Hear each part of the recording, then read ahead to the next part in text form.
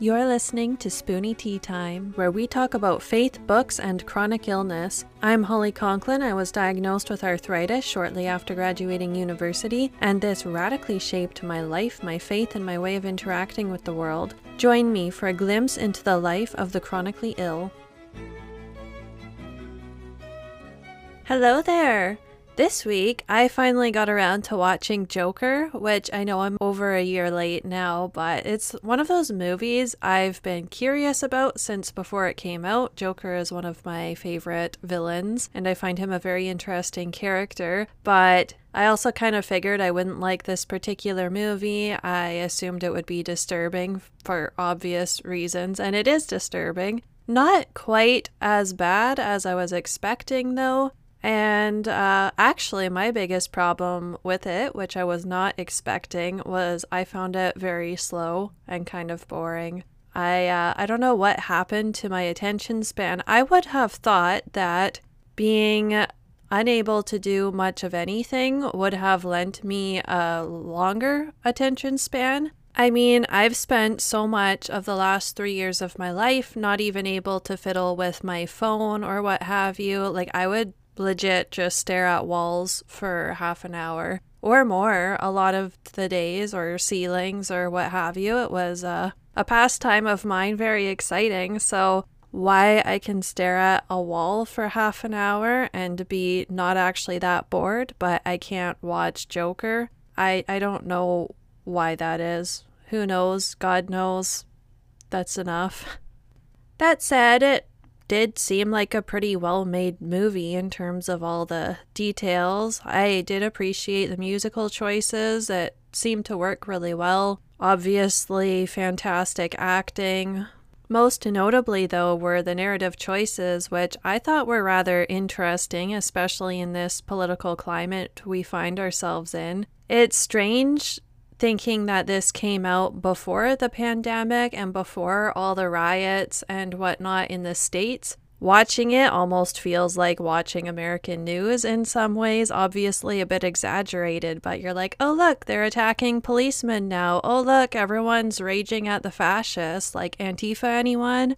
So my favorite part of the movie was not actually the movie itself, but the commentary on it by Jonathan Pageau, who I really respect. He's a YouTuber who talks about symbolism, largely in stories, but also pop culture, politics, that sort of thing. And I really enjoyed how he picked it apart and showed how it subverts so many political narratives all in one. There's something for everyone to be uncomfortable with, which might actually make it in some ways a pretty moral movie as far as they go, because I think it does challenge the way the right views things as well as the left, you know? Like, it simultaneously shows how the rich elite are total jerks and trampling down on the citizens of Gotham, while also showing that the underdogs are reacting in a very bad way by burning things and murdering and, well, idolizing a complete psychopath. So as much as I didn't like the movie and would not watch it again and probably wouldn't recommend it to many people, I do think it's an interesting one to talk about and to think about. But if you do want it and you're curious about all the crazy narrative stuff going on that just completely flips everything on its head, I would recommend that YouTube video by Jonathan Pageau, which I will link in the show description.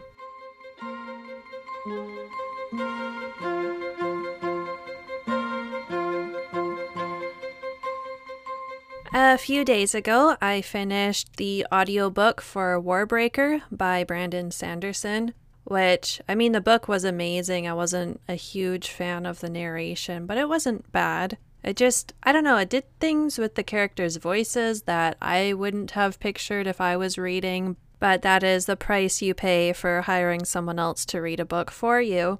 This is another one of those Brandon Sanderson novels that I just picked up because it was on sale. All the books I've read of his I have liked, so that seemed like a good plan, and so far I have not been disappointed. I think Warbreaker might be one of my favorites that I've read of his, if just because it's self-contained, it doesn't end on a cliffhanger, it's not part of a series that he's just not finishing. I've already hit a couple pretty dramatic cliffhangers in his books, and I know there are more. He works on multiple series at once somehow. I think he pumps out a couple books a year on average. It's crazy. This book was about two sisters, princesses in a mountain kingdom that's being threatened by war from this giant empire nearby. In order to prevent war, one of the sisters is given up for marriage to the god king of this other kingdom, who's rumored to be this horrible, horrible person with supernatural powers and whatnot. And so the story is about her going off to this completely culturally different place and being forced into marriage, while her sister is trying to rescue her and prevent a war, or at least prevent damages if a war does occur between the two kingdoms. Really good character arcs. I love seeing how these sisters interact with this completely different culture, and they both come from the same place. So they have the kind of same backdrop for their culture shock, but they're completely different personalities. So it's kind of fun seeing how they both react totally differently to this new land and how they adapt to it and move forward and grow as people. And then just the magic system and world he created. Again, I don't know how he does it. I'm not going to go into too many details here, but I wanted to share at least a little bit because it's such a fun system. But every person in this world is born with a breath, and they can give that breath away. And this breath, I don't know if it's ever fully defined, which I kind of appreciate in the story. They reflect on, like, they study it and they study how to use it, but it's kind of nebulous, and even the top scholars don't fully understand what's going on. But what we do know is that you can give this breath away to someone, and when you have more breath, you're able to see the world in a far more vibrant and colorful way. So you start seeing colors more brightly, you start being able to distinguish sounds more clearly. And when you collect enough breaths, then you end up actually bending the light around you and making the world more colorful around you. And you can use the breath to awaken objects and make them sort of alive for a period of time. And it's just, I think, really fascinating system. And I have no idea how this man can come up with so many crazy systems. I mean, I feel each book I read of his has a completely different world. I don't know how much research and planning he would have to do for these, but then somehow he's able to come out with 2 books a year? What? If you haven't read anything of his, I would highly recommend to pick something up. In my experience, probably about anything you pick up of his is going to be decent, so you may as well just choose something that calls to you. And the nice thing about his works, too, is that they're usually pretty clean. He invents swear systems that, at least to me, don't feel cheesy or corny. They fit with the world. Like, for example, in Warbreaker, I talked about the importance of breath and how that makes you see more colors. So color is a very important thing. So people will swear by saying colors instead of something a bit more vulgar. But it results in a book that to me feels natural without being unpleasant. I'm not one who thinks that you can't swear in any context or in any book, but I do tend to prefer things to be cleaner if possible. And I do see that with Sanderson. You're not going to see more like blood and guts and sex and drugs and all that than is necessary for the story. So it feels safer to read it and just more fun and pleasant. And you can recommend it to a wider variety of people, which is nice.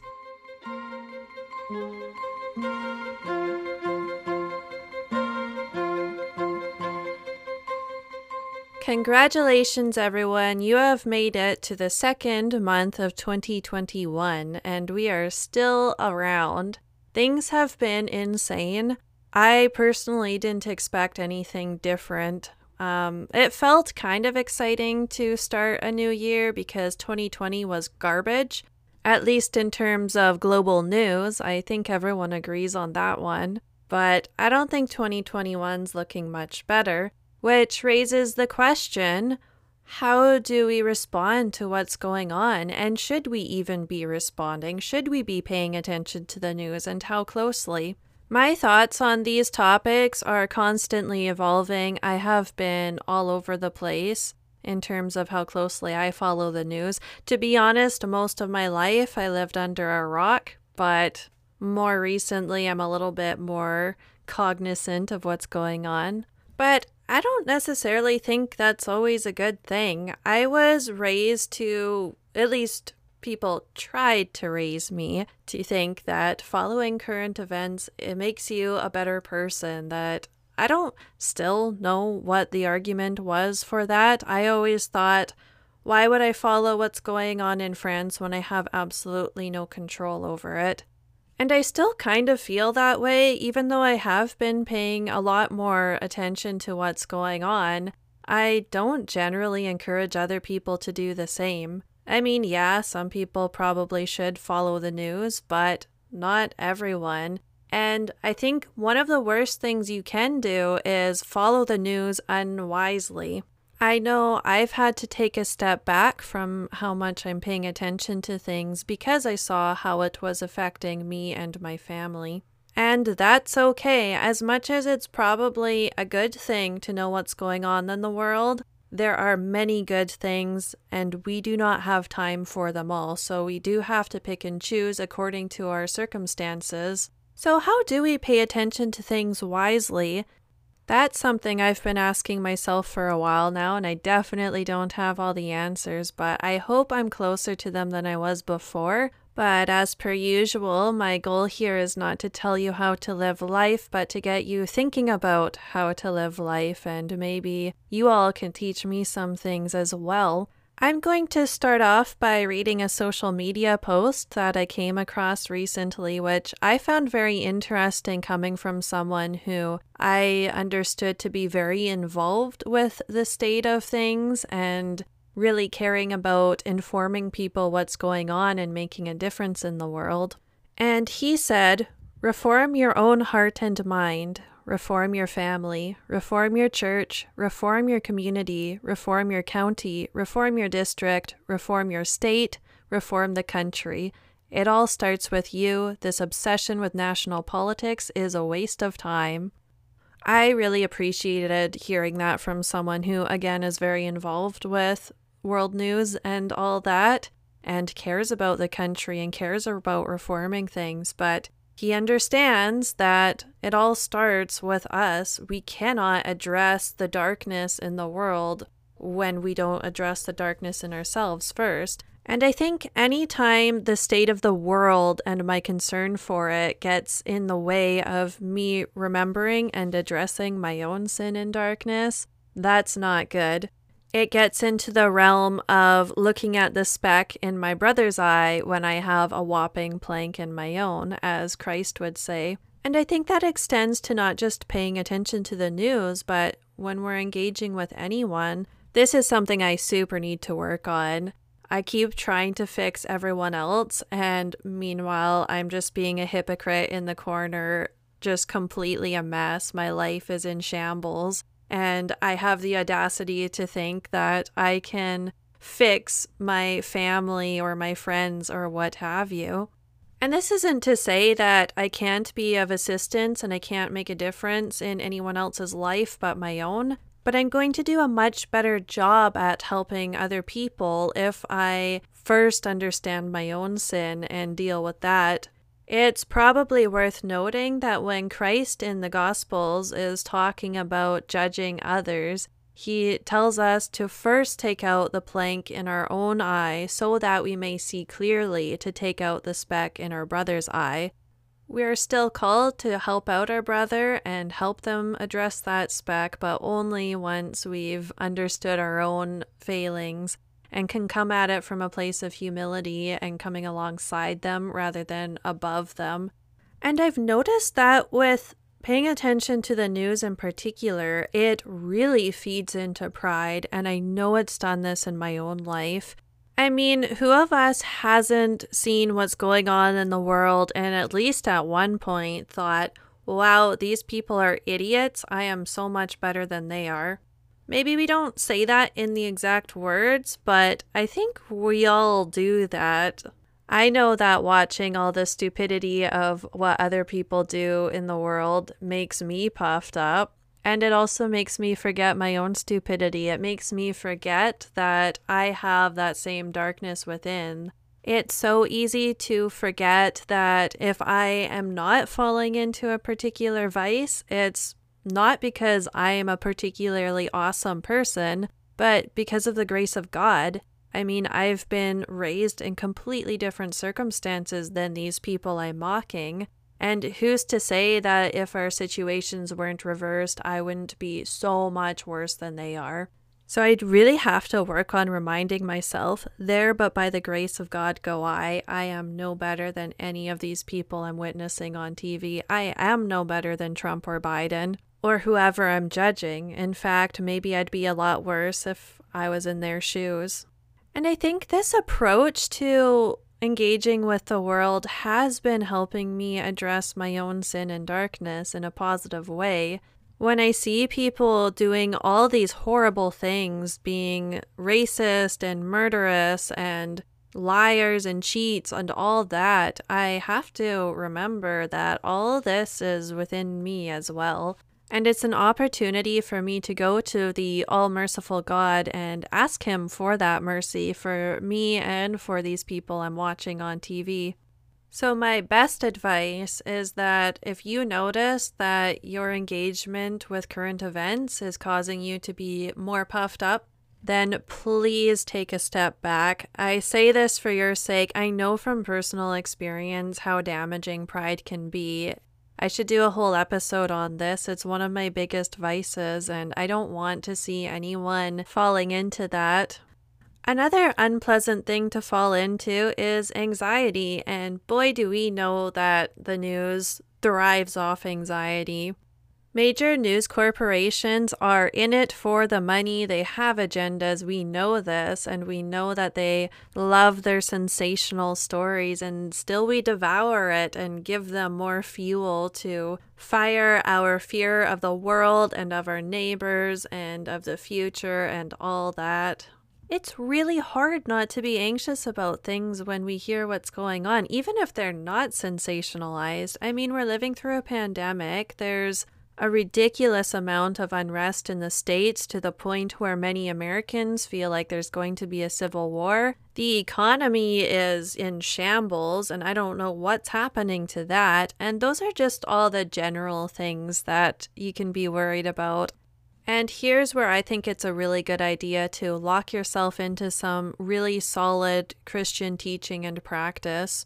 I heard one Christian teacher who emphasized that while it's all well and good to read the church fathers, these ancient Christians who lived the good life and have been quoted for generations for their truthful and wholesome insights, we should never read the church fathers more than we pray.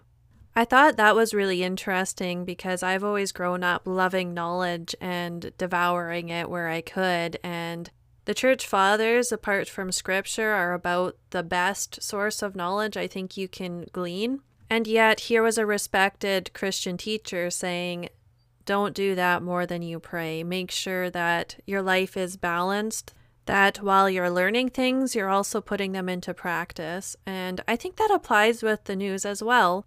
If we should be careful how much we engage with truthful Christian teachings, how much more so should we be careful with how much we engage with the news? And I do believe it's a dangerous thing to do to pay too much attention to current events without first being grounded in Christ, in who He is, in the church, in Christian practice, in prayer, and all that.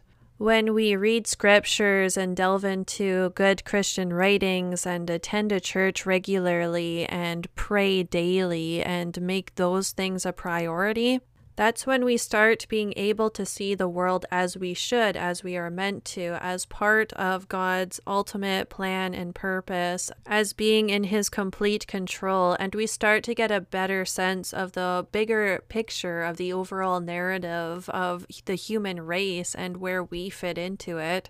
And when we do that, it's so much easier to be less anxious, especially when we start considering the big picture of how God has already defeated death, and He is going to completely vanquish evil, and we won't have to deal with it anymore if we stick with him. And it's so much easier to remember these promises and realities when we are regularly engaging with Scripture and putting it into practice in our own lives. It helps us see the purpose in what's going on and see a light at the end of the tunnel, so to speak, which for me makes all this political garbage feel so much more bearable and almost a source of joy. I mean, if what I'm facing now as a result of the state of the world is transforming me into who I'm meant to be in Christ, then is it not worth it?